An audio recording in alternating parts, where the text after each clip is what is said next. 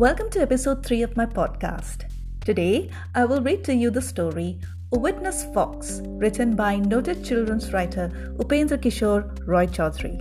Originally written in Bengali, this has been translated into English by Ruchir Joshi.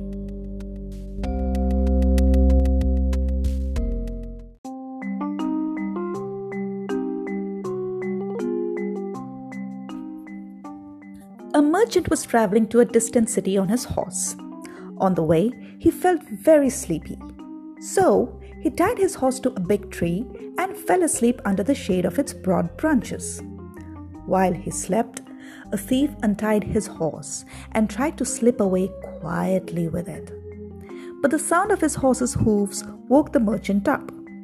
"Hey, where are you going with my horse?" The thief looked very puzzled and angry.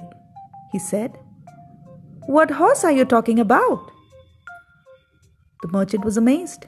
"What do you mean? You are taking my horse away and you want to know which is my horse?"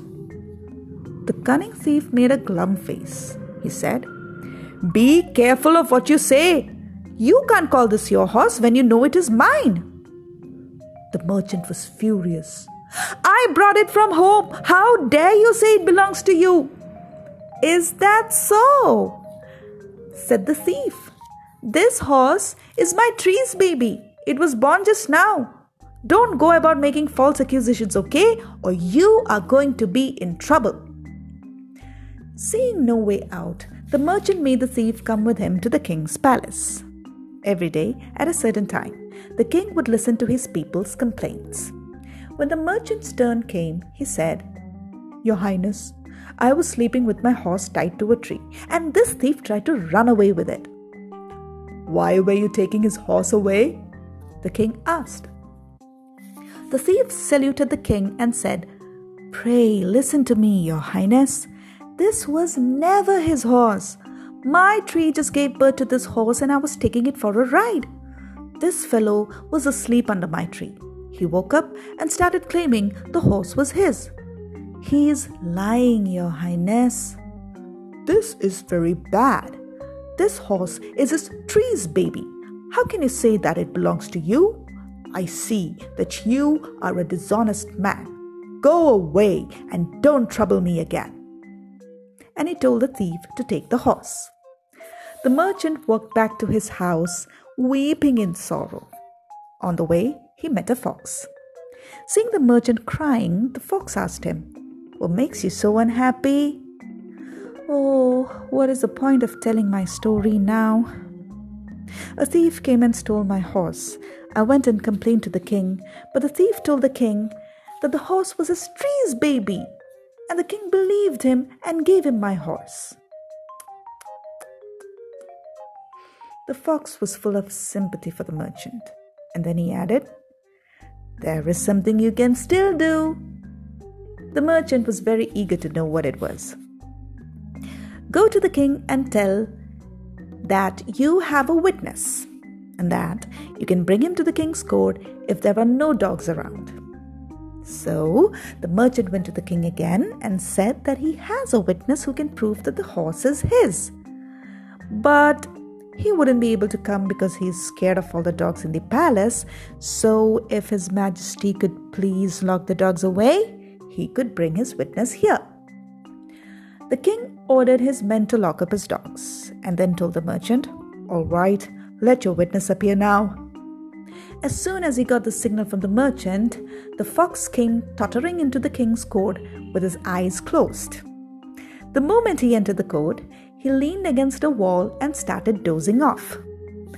The king started laughing at this sight. "Oh, it's you, wise fox. Why are you sleeping?" The fox half opened his eyes with great difficulty. "Your Highness, I was up eating fish all night. That's why I'm sleepy." "Where did you get so many fish?" "The river caught fire last night, Your Majesty, and all the fish climbed onto the bank. My friends and I spent the entire night eating fish, but there were so many of them that we still couldn't finish them off." On hearing this, the king laughed so hard that he nearly burst his tummy. Finally, he somehow managed to calm down enough to talk. I haven't heard a stranger tale in my life. A river on fire? These are madmen's tales. The fox said, "Have you ever heard of a tree giving birth to a horse? If that is not a madman's tale, what's wrong with my story about the river being on fire?"